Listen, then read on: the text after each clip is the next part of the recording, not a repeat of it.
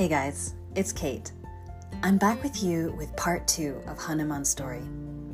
In the last podcast, we left off where the little baby monkey, he was just born, and his mother, Anjana, an Apsara, or a spirit of the clouds and the water, had to return back into the clouds and the water, leaving this poor little baby monkey all on his own. Luckily, Vayu, the god of the winds, has taken responsibility for this little baby monkey and promises to take care of this little boy as he grows up. But then I kind of left you off hanging a little. Hanuman, his original name, is actually Anjane, which means the son of Anjana. So how did he go from Anjane to Hanuman? If you're curious, keep listening. I'm really happy to share the story with you.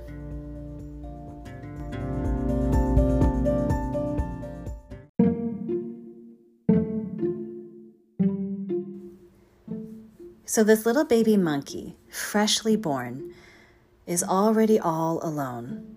Well, not completely, but his mother, Anjana, has returned back to the clouds and the water. And after spending 1,000 years praying and meditating, I don't think she's coming back to the earth anytime soon. Luckily, we have Vayu, the god of the winds, who has taken full responsibility to raise this young monkey. Vayu, like any father, showers this little baby boy with as much love and as much attention as he possibly could.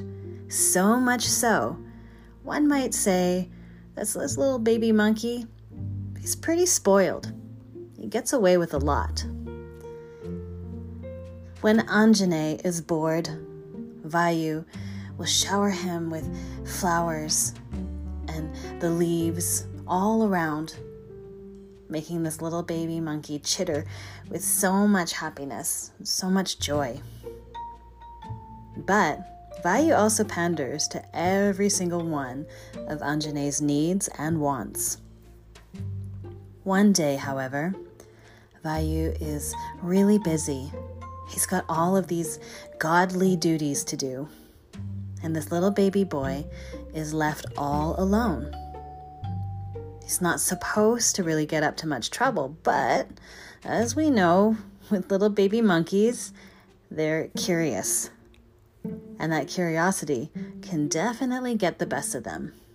And so this little baby boy, Anjane, starts to roam around the forest. He's getting hungrier and hungrier by the minute. He grabs onto his stomach. It's growling. And he kind of rolls his head back. Oh, I'm so hungry. And as he rolls his head back, he sees up in the sky the sun, and it's glowing bright. However, Anjane, in his crazed hunger, mistakes the sun as a ripe mango. How you mistake a sun for a mango, I don't know, but he did. So he looks up at the sun and he's like, dang, that looks like the sweetest mango, and I am so hungry, it has to be mine. And with one pounce, he leaps into the air. This is a problem, of course, because this little monkey, Anjane, is about to take a bite out of the sun. And the sun cries out, "Oh my God, little boy, stop. I am not a mango." Anjane doesn't heed any of the warnings or any of the words. He just keeps charging towards the sun. And in the corner of his mouth is like a little bit of drool. He keeps charging, and the sun warns again, "Little boy, I am not a mango. You must stop." The little boy doesn't heed it and continues to go for it. And at this point, the sun has to call for backup. And now who's going to be the sun's backup? Indra, the god of the skies. So the god of the sun, Surya, calls out to Indra, "Please help me. This little monkey is about to take a bite out of me." And so Indra steps forward and warns in his loud, booming voice the same thing that Surya just said. "Stop. This is not a mango. You must stop, or I will be forced to stop you." And the little boy just closes his eyes even tighter, grits his teeth, and continues to charge forward. He won't have it. He's too stubborn. Indra warns again, and nothing. Third and last warning. Still nothing. So what's Indra to do? He grabs the thunderbolt. And this thunderbolt is so strong.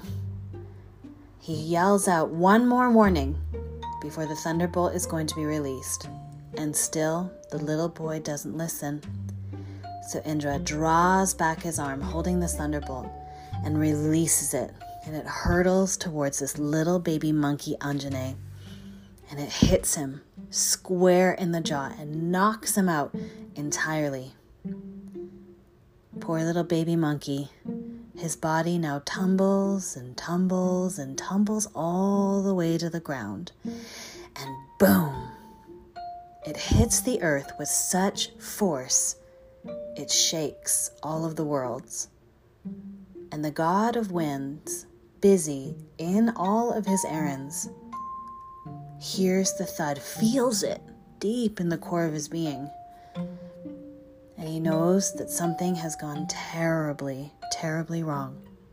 And so he rushes as quick as he can to the epicenter of where this boom was. And as he approaches closer and closer, it's undeniable. He can see the lifeless body of his little baby laying on the ground.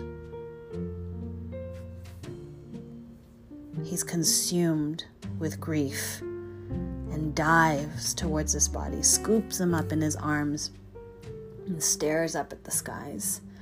And of course, Surya, the sun, and Indra, god of the skies, is just standing there like, uh-oh, what have we done? And Vayu, so absorbed in his grief, doesn't want to be seen by anybody. So he dives into the very center, the depth of the earth itself. But as the god of winds, as he dives down into the earth, he takes all of the air with him. And everybody, gods, goddesses, and the people and animals and plants and flowers alike, are literally gasping for breath. All the gods and goddesses now, they know that they have to do something. And they better do it fast. So they all gather down into the center of the earth, and there he is, Vayu, just clutching his boy, in tears. Immediately, Indra steps up. He says, "I am so sorry. The little boy didn't heed my warnings." And Vayu's like, "Man, I don't want to hear it." Indra's like, "Right. Not only will we bring him back to life, I promise you, he will never be hurt by the lightning bolt again. In fact, he is going to be as strong as a lightning bolt, if not stronger." And Vayu kind of raises an eyebrow and he's like, "Okay, what else do you got?" And so now Brahma steps up. Brahma's the god of creation. So he steps up. He says, "I will grant him immortality." Vayu's like, "What else do you guys have?" So Agni, the god of fire, goes up, says to him, "He will never be hurt by fire." "What else do you got?" So now all these gods and goddesses are stepping forward and giving him all of these great boons, these magic powers. Varuna, the god of the water, promises that the water will never hurt him and he will move as fluid as the water himself. And as all of these superpowers are being bestowed upon Hanuman. He can grow to any size, big and super, super tiny. He can shapeshift into any sort of form. He has the strength of 10 elephants. He never falls into the trap of lust. He's always loving, always passionate. He is always happy. All of these powers, it can't be that good to have this super god running around. And so, they say to Vayu, the god of the winds, look, we'll bring him back to life. We'll give him all of these superpowers. But here's the catch. He won't remember that he has any of these powers unless a situation calls for him to activate it. Sounds like a pretty good deal. So Vayu agrees, and at this point, they bring the little boy back to life and imbue him with all of these magical powers, remembering that he'll only remember he has these powers if and when a situation presents itself. At this point, Anjaneya, the son of Anjali, his name changes to Hanuman. Why? Because the name Hanuman in Sanskrit, directly translated, it actually means broken jaw, i.e., where the thunderbolt hit him right in the jaw, where it broke it. And so, that's how Hanuman came to bear not only his name, but all these secret superpowers. It's the first leap that defines his life. Curious for the second leap? You want more? Tune in to the next podcast. I'll see you then.